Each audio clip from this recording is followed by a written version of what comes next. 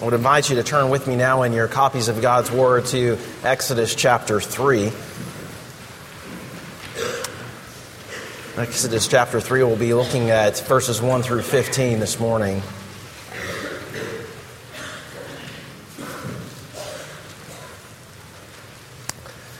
Let's go to the Lord in prayer before reading His Word.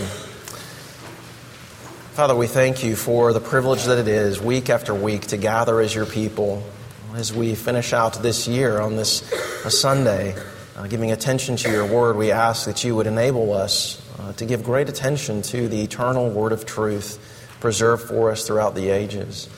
That we would see here in this text from the book of Exodus the need for our Savior, His work, the one who has come down, condescended in such weakness and humility to make us right with God the Father.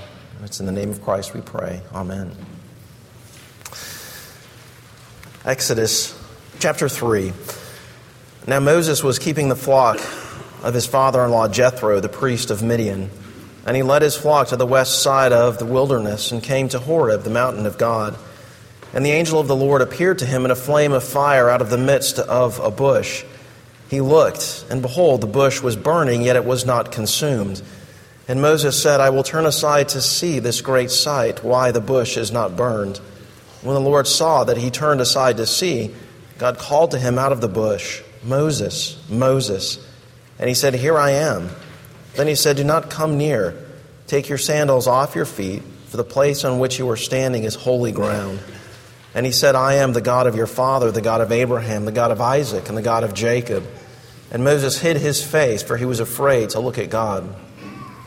Then the Lord said, I have surely seen the affliction of my people who are in Egypt, and have heard their cry because of their taskmasters. I know their sufferings, and I have come down to deliver them out of the hand of the Egyptians, and to bring them up out of that land to a good and broad land, a land flowing with milk and honey, to the place of the Canaanites, the Hittites, the Amorites, the Perizzites, the Hivites, and the Jebusites. And now behold, the cry of the people of Israel has come to me, and I have also seen the oppression with which the Egyptians oppress them. Come, I will send you to Pharaoh, that you may bring my people, the children of Israel, out of Egypt. But Moses said to God, Who am I, that I should go to Pharaoh and bring the children of Israel out of Egypt? He said, But I will be with you, and this shall be the sign for you, that I have sent you. When you have brought the people out of Egypt, you shall serve God on this mountain. Then Moses said to God, If I come to the people of Israel and say to them, The God of your fathers has sent me to you, and they ask me, What is his name? What shall I say to them? God said to Moses, I am who I am. And he said, Say this to the people of Israel, I am has sent me to you. God also said to Moses, Say this to the people of Israel, The Lord, the God of your fathers, the God of Abraham, the God of Isaac, and the God of Jacob has sent me to you. This is my name forever, and thus I am to be remembered throughout all generations. And one of the biggest mistakes that can be made in the time in which we live is to assume that the Bible is whatever I make it to be. That God is whomever I envision Him. That the Christian faith is true for me because it's something that helps me, but perhaps for another person living in a different time, living in a different place, there's another body of truth that works for them, and so therefore it's true for them. We've talked over the last few weeks during this Christmas season about the incarnation of our Savior, that the eternal Son of God came down in flesh to save us from our sins. And this is what sets the Christian faith apart from all others. It is historical in nature. It is a reasonable faith, grounded in events which have unfolded in space and time, events which are objective in their historical nature. And if these things have occurred outside of me, then they are true regardless of my response to them. And so while the incarnation is the central truth in Scripture, of course, in the incarnation, this is not the first time that God has truly, clearly, objectively revealed Himself to mankind. One of the things that sets the true and living God apart from all other gods of this world is that our God is a personal God. He speaks with clarity, and his people long to hear his voice. He sees into our lives and into our hearts, and his people derive great comfort from that truth. He knows our sin and misery and our desperate condition, and his people rejoice in his redemption. He is the God who hears the cries of his people, and his people long to pour out their hearts to him. He is the God who always takes the initiative to act. And any time that he speaks, he reveals something about who he is. When he reveals his name, we learn essential things about his nature. When he reveals himself as Elohim, he shows himself to be the one who is sovereign over all. As El Elyon, he is the one who is God Most High and sustainer of all. As El Shaddai, he is the God Almighty whose grace saves his people. And here in Exodus chapter 3, he is Yahweh, the one who hears the cries of his people, the one who knows their sufferings, the one who comes down to save, the eternal and the self-existent one. He is the great I am. And this is revelation from God to Moses that, again, is objective in nature, historical, something that is outside of Moses. The emphasis in verses 2 through 4 is upon what is seen. Moses sees the bush which is not consumed by fire. He turns aside to see this great sight. And so if you were there with Moses, if you were an under-shepherd learning from Moses' great shepherding skills, you would have seen the same thing that he saw. You would have heard the same thing that he heard as the Lord spoke to him from the bush. These are undeniable historical events. Now remember for just a moment what happened in the first 2 chapters of the book of Exodus. The children of Israel have been enslaved in Egypt, and the hand of Pharaoh presses harder and harder down upon them. The Pharaoh decrees that all infant boys who are born to the children of Israel be thrown into the Nile River. But Moses' mother entrusts her son to the Lord, who preserves him, and he is raised up and as an adopted child of Pharaoh's daughter. And Moses one day at age 40, as he is walking among his people, sees an opportunity to act. And presuming that the people will follow his leadership, he kills the Egyptian guard. But instead, he is rejected by his people and forced to flee to the desert of Midian. From there, he finds a new vocation in life as a shepherd, settles down with his wife and children, and another 40 long years pass. And so at this point in Moses' life, when the Lord appears to him from the burning bush and appoints him to lead the people out of slavery into freedom, he is 80 years old. I don't think very many of us are waiting until we hit the ripe old age of 80 before we set out to embark upon a new career choice. And no doubt Moses was living as though this was going to be how he would spend his final days, here in the desert tending to sheep, a quiet and isolated life. It was a life that for him started with great potential, great expectations. No doubt he had high expectations of himself, and rightly so. He was privileged to the greatest education that the world had to offer at that time of history. But the Lord knows Moses needs to develop the heart of a shepherd if he is going to lead his people. And what we learn in these narratives from the book of Exodus is that salvation is of the Lord.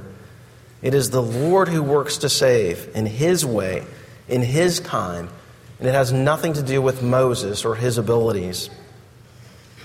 And so one day, a normal day like any other day, as Moses is tending to his sheep, he sees off in the distance, not something that unusual in the desert, a fire. But what was unusual, of course, was that the fire was not consumed. It did not burn itself out by consuming the bush. So what Moses sees is not a burning bush, but an unburning bush, a flame that does not consume the bush that it is within. Sinclair Ferguson points out, God characteristically does two things in the Bible in close proximity to one another. He acts and he speaks. He does something and then he finds a way of giving us the interpretation of that something. And these two things are found here together in Exodus chapter 3. Event and speech, both of which reveal who God is and what he is planning to do. So let's see how God, through event and speech, reveals himself to Moses. How the Lord, through event and speech, reveals himself to the children of Israel who will soon be redeemed. And how the same God reveals himself to us. Well, first, the Lord who speaks, the Lord who acts to reveal himself to us, shows himself to be the self-existent one. He is the self-existent Lord. Here, the Lord reveals to us that which is most fundamental and essential to his divine nature, what theologians call the aseity of God, his self-existence. He is the independent one. He is in need of nothing or no one outside of himself. Herman Bavinck, in his Reformed Dogmatics, says he is an independent being whose essence is distinct from that of the universe. We cannot discover or know him by the powers of human intellect apart from revelation. And so while we can never know God exhaustively, nonetheless we can know him truly. We can know him accurately as he has revealed himself clearly to us. And he shows himself to be the one who is self-existent. Now notice how God's self-existence is illustrated visually in the divine act of this unburning bush. If the flame of fire does not consume the bush, then it is not dependent upon the bush for its existence. And so it is a fire which is self-generating. It's a fire which will never burn out. It has no beginning and it has no end. He is the everlasting one. He is in need of nothing outside of himself for his existence. He did not come to be, nor does he continue to be, because of something outside of himself. And if the fire does not need the bush to sustain its existence, then there is nothing outside of the fire that can extinguish it. No matter what happens, he will never end. And God says as much to Moses about his eternal, self-existent nature in verse 14. I am who I am. As the eternal and self-existent one, he simply is. There has never been a time in which he was not. There will never be a time in which he ceases to be. He is the absolute, independent one. He is the transcendent God who is over all, above all, separate and distinct from everything that he has made. Listen to what we read in Revelation chapter 1, verse 4. As John writes to the 7 churches, he says, "Grace to you and peace from him who is, and who was, and who is to come." Our God never learns new things. He never adapts to his surroundings. He never ages. He never tires. He never gets the seasonal illness. He never sort of evolves with man, as some might say. Instead, he is the self-existent triune God of the universe. Scott Oliphant, in his book, God With Us, says he is the I am. He depends on nothing to be who he is. Not only so, but his name attaches to his character in such a way that there is no possible way that he could be anyone else, or that he could give up who and what he is. To do that would be to give up his very name. It would be to move from being the I am to being dependent on something else. If the Lord had announced his name to Moses, for example, as I am your God, or as I am love, or something other than himself, then his character would be such that it would depend on something other than himself to be what it is. God would then be essentially dependent. There is nothing in God's essential nature that he can lay aside. He is the most free in his nature and the most bound in who he is. He is the unchangeable one, and it is impossible for him to be anything other than who he is. Well, how does this help us? How does the self-existent, unchanging, eternal nature of God help us? Why is this such an important thing for us to understand and to delight in? Well, we have a beginning and we have an end. Everything in our world of sense perception has a beginning and an end, and it boggles the mind to try to conceive of the eternal, self-existent one. For the finite cannot contain the infinite. Our minds simply cannot grasp that which is self-existent.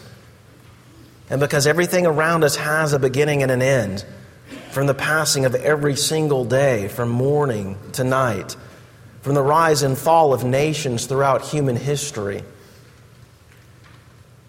from the beginning of life to death itself, the world around us is unstable, and we are at all times dependent.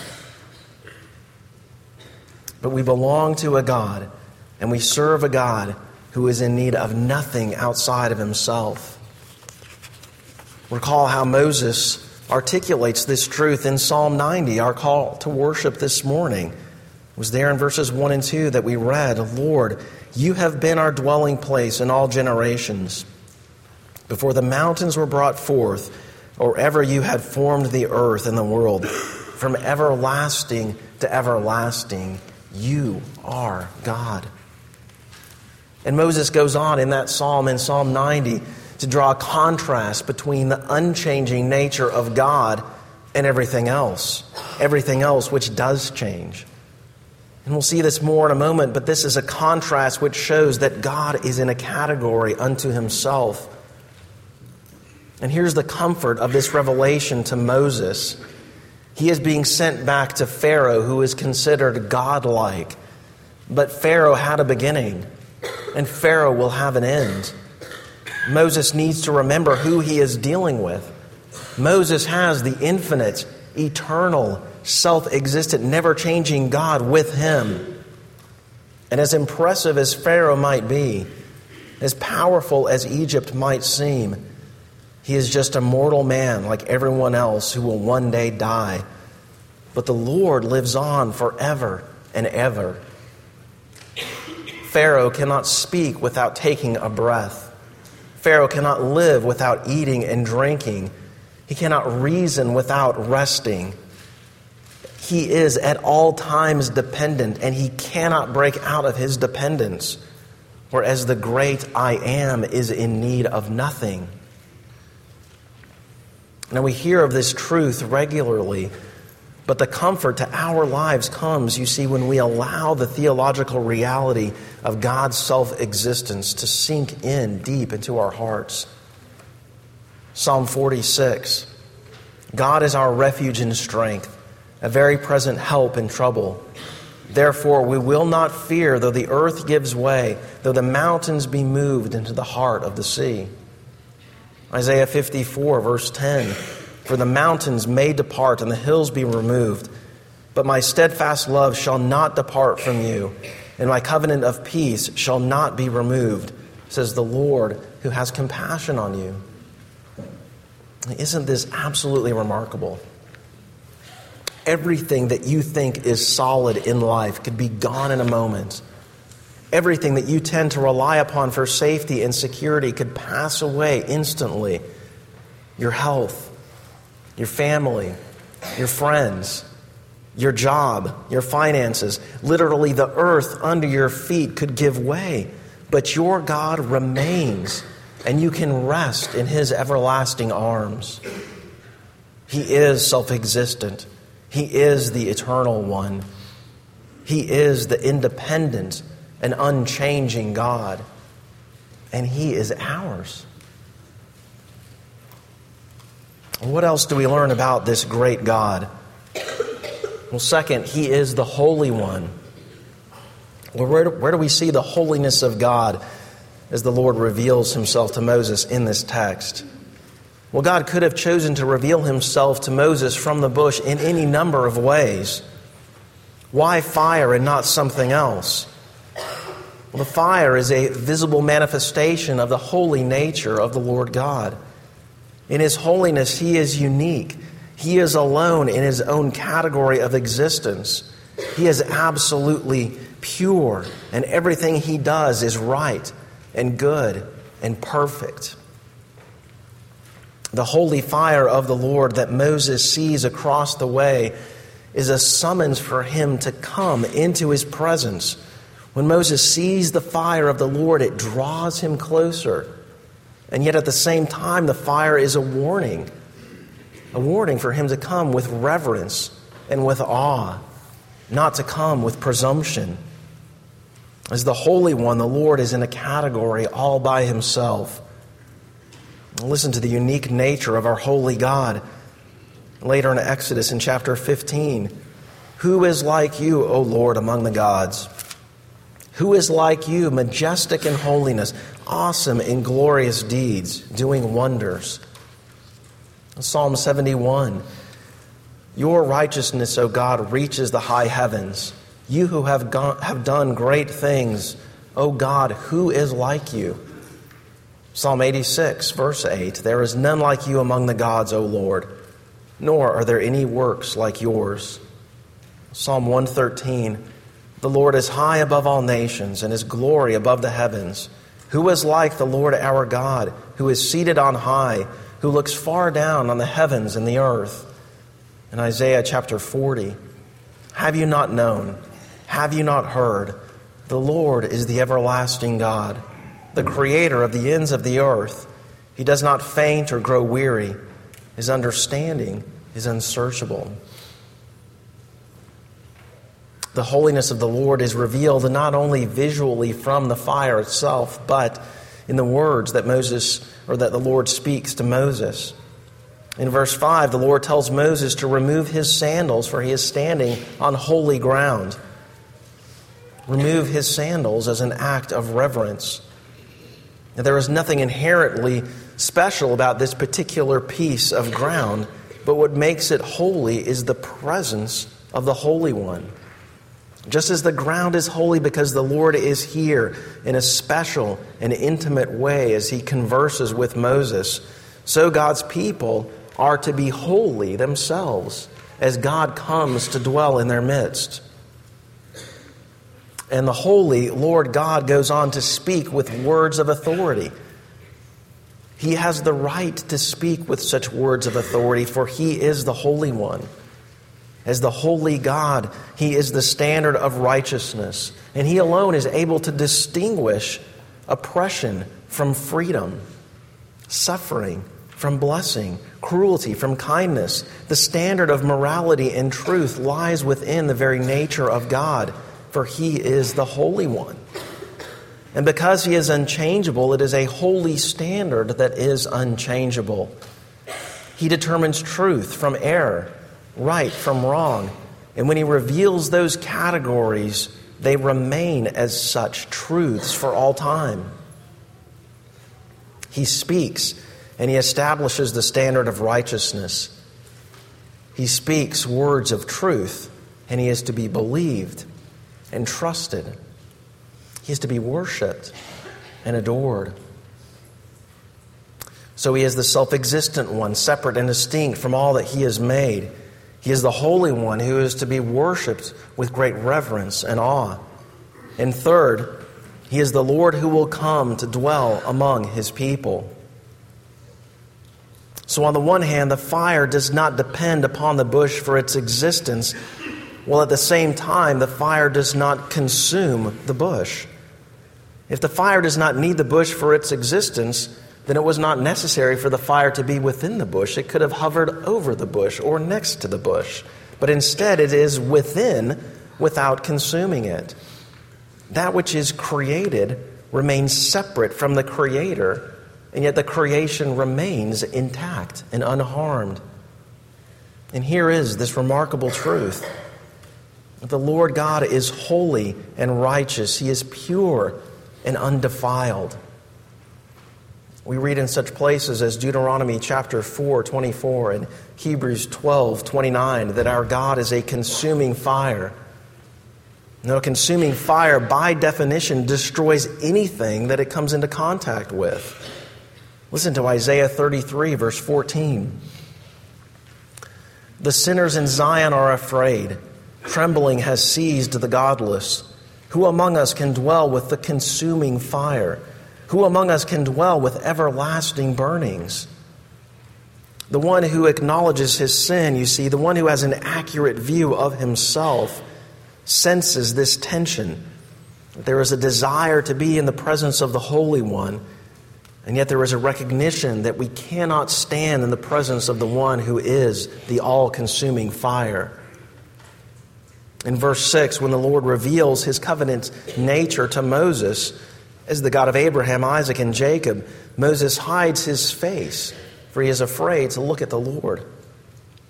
Yet the Lord goes on to assure Moses that he is not only the transcendent, holy, all-consuming fire, but he is also the one who, because he has bound himself in covenant relationship to Abraham, Isaac, and Jacob, he is the God who sees. He is the God who hears. He is the God who knows. He is the one who will come in deliverance. I am the God who has seen the affliction of my people. I hear their cries. I know their suffering. In verse 8, I have come down to deliver. And later on in the book of Exodus, the Lord says that he will come down and dwell among his people. And in fact, when the tabernacle is completed, the presence of the Lord is there in visible manifestation as he makes good upon those promises, coming to dwell in the midst of his people. It is a divine condescension, a coming down not only to deliver, but a coming down to dwell amidst his chosen people. This brings us to our final point this morning, and that is the way in which he will dwell among his people. The way in which he will make good upon these promises that he has made not only to Moses but to his forefathers. Well, how does God make good upon these promises that he will come to dwell among his people? How does he make good upon these promises that he will redeem them? How can we stand in the presence of such a great and holy and powerful and majestic God? How can the fact that God is an all-consuming fire possibly be a good thing? Well, first, by recognizing that it is by divine initiative that he comes to dwell with his people. Just as revelation is something that starts with God and we can only know him as he reveals himself to us, so any activity on God's part in creation is his initiative. He is the one who sees, hears, knows, and acts. This decisive intervention begins with God. And while fire has destructive power, it also has the ability to purify. A fire refines. A fire conforms you. You don't conform a fire. He is the God who condescends, who comes down to us in our weak, helpless, and needy state. Again, he comes down to alleviate the affliction of his people. He comes down to deliver them. He comes down to empower Moses. He comes down to dwell in their midst. No one persuades God to come down. No one convinces him that this is something that he ought to do. But he alone purposes to come down. And second, he comes to dwell among them by virtue of covenantal fulfillment. God points back to covenant promises that he made with Moses' forefathers, not only in verse 6, but in verse 15. There we read again, God also said to Moses, "Say this to the people of Israel, the Lord, the God of your fathers, the God of Abraham, the God of Isaac, the God of Jacob has sent me to you. This is my name forever, and thus I am to be remembered throughout all generations." Notice that when he says, "This is my name forever," He is referring not only to his name as the great I am, but he is also alluding to the fact that he is this covenant God, the God of your fathers, the God of Abraham, Isaac, and Jacob. In other words, he is to be remembered not only as the great I am, the self-existent, eternal one, but he is also to be remembered as the faithful covenant God, who of his own volition has bound himself to his people. And so he speaks, he appears, and he makes good upon his covenant promises. And it's a promise to work for their deliverance. A promise, as he says in verse 12, that they will come back to this place, a location of freedom in which they will be free from oppression and be enabled to worship the Lord God. And there is so much more going on here than deliverance from foreign bondage. Gerhardus Voss points out that ever since this Exodus event, redemption has attached to itself this imagery of enslavement to an alien power and freedom through Christ Jesus from that bondage. In John chapter 8, everyone who commits sin is a slave to sin. If the Son sets you free, you will be free indeed. In Romans chapter 6, our old self was crucified with him in order that the body of sin might be brought to nothing, so that we would no longer be enslaved to sin. In Romans 8, creation itself will be set free from its bondage to decay. And so redemption is deliverance, not simply from the oppression of the Egyptians, but deliverance from the realm of sin and evil and death. So it is the Lord himself who determines to dwell among his people. It is because of covenant promises that he comes in their midst. And it is ultimately through the person and work of the Lord Jesus that he fulfills these promises. You see, in verse 2, it is the angel of the Lord who appears speaking to Moses from the bush. But as this angel of the Lord goes on to speak with Moses, it becomes clear that this is the Lord himself speaking with divine authority. I am who I am. This is no mere angel, but this is the Lord God, the Creator himself, speaking to Moses.